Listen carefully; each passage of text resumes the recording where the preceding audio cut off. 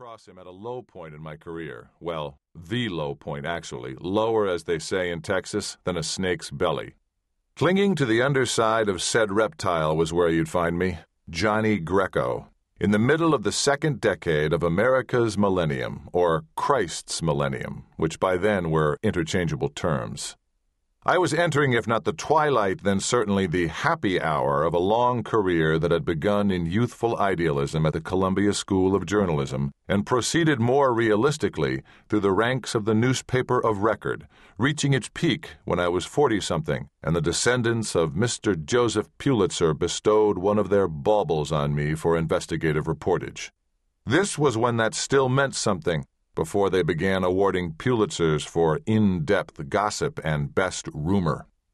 From then on, my path led downhill to its nadir, a senior post at something called the New Jersey Inquiring Mind.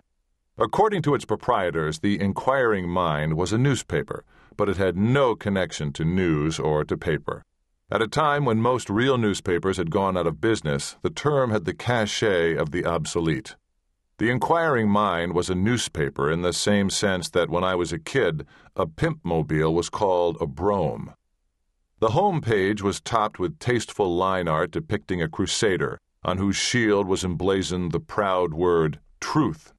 Below this logo was a bottom-feeding webzine, pumping out old-fashioned streaming video, and chock-a-block with blinding ads for sex aids, bankruptcy lawyers, homeopathic cancer cures, intercontinental dating services, and astrology-based investment strategies.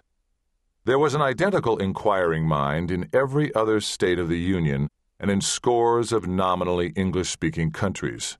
The whole World Wide Web net of rock-bottom sleaze cost almost nothing to run and made a fortune. It was owned by 3 guys in Bangalore. Alas, they didn't call themselves 3 guys from Bangalore, if only. They called themselves Newsweb, and were listed on the Nikkei Multibourse. One of them is now Prime Minister of India. The Inquiring Mind was premised on an obvious, if depressing, reality. Whatever global computer literacy was doing for understanding among nations, it had added hundreds of millions of people to the happy throng of those willing to do anything in front of a camera. Now everyone in the world had the chance to act like a FUBAR senior on spring break. Whether it was a Sherpa trying to rollerblade down Stage 2 of Everest, or an ordinary Joe from Canton, Ohio, with a size 14 feet so webbed that from the butt down he looked like Donald Duck, the freaks of planet Earth found a warm welcome at the Inquiring Mind. Like all the others, the New Jersey edition was essentially a strip mining mechanism that scoured our territory for freaks. The only remotely newspaper-like aspect was my half-dozen stringers around the Garden State doing the scouring. If they found something promising, they forwarded their video to me.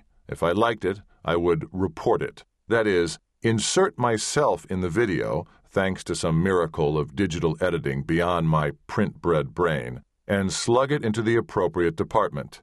It could run regionally or nationally or, that pinnacle of journalistic prowess, globally. The top-rated department was the Nutlog, which brought our reportorial scrutiny to bear upon rampant cases of mental derangement.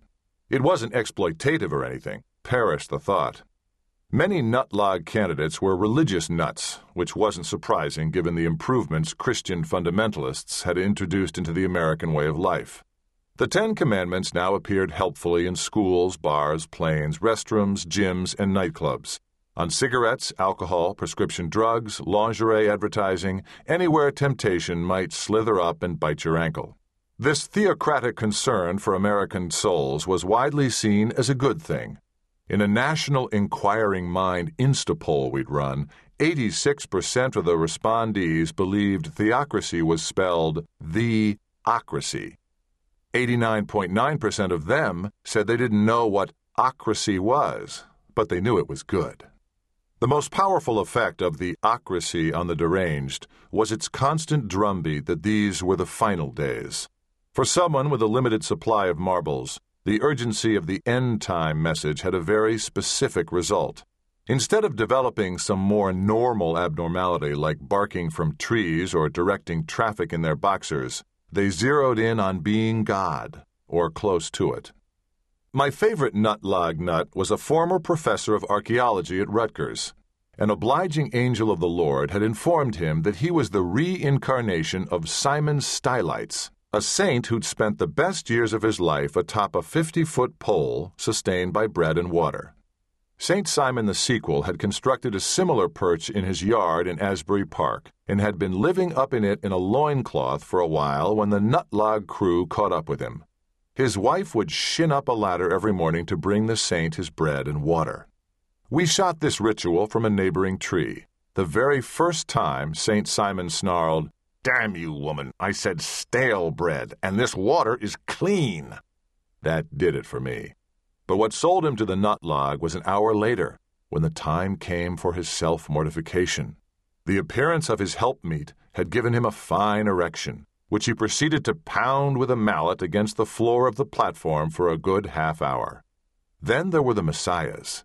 In theory, messiahs were a gold mine. Problem was, they were largely indistinguishable. The Manson eyes, the unkempt hair, the beard with bits of food in it, the occasional robe, they'd all been watching the same movie. When you get right down to it, fanatics aren't that funny. Except for the King James garble coming at you non-stop, most Christs could just as easily be animal activists, Roswell geeks, classical bassoonists, or wine writers. So when I first got a report from my stringer in South Jersey about some guy wandering around with a bunch of disciples performing miracles, I didn't pay much attention. Messiahs were a dry hole. But other stringers in other parts of the state began to hear things on their grapevines. A man cured of TB in a supermarket parking lot in Phillipsburg. A kid with MS made to walk in a schoolyard in Mount Laurel. More than one report of young women cured of full-blown AIDS, no location given. I began to wonder a little, but not whether miracles were happening. Quite the opposite. These miracles had a familiar ring. They sounded like retooled versions of old tent revival laying on of hand scams. Auto-suggestion temporarily alleviating symptoms of serious disease. You had to know your way around not to be fooled by them, but desperately sick people often were. Then they'd find out there'd been no cure and fall apart. Hardly what Nutlog fans wanted to see on their car pewters in morning traffic. Messiahs fell into two categories, nuts or hustlers. This guy sounded like the second, and I wasn't about to give him any publicity. He was probably doing enough harm as it was. On the other hand, he didn't seem to want publicity, which was puzzling. Nuts or hustlers, messiahs were always ravenous for attention. Even the most severely unhinged sought us out day and night. One of my stringers, a funny, energetic Asian kid named Cooney, was intrigued enough to start keeping a record of the miracle messiah. There weren't that many sightings, perhaps 5 in as many months. All were after the fact. There was no way to predict where he was going to pop up. He seemed to be operating in the tri-state area, but he was hard to track because he moved in the underground of the truly poor, the toughest neighborhoods of hard-hit cities like Elizabeth, Trenton, Bridgeport. Once or twice a stringer got wind that he'd materialized somewhere, but the neighborhoods where he appeared weren't easy or safe to navigate, and by the time someone got there he was on his way again, leaving behind talk of cures and second sight and people changed by his words. The inaccessibility of these places then made it hard for stringers to find and check for people who'd been cured or changed by his words. Cooney kept at it. One source said the miracle worker's people called him Jay, and they all traveled together in a beat-up van. He sometimes preached in Spanish. He never took up collections, as other messiahs invariably did.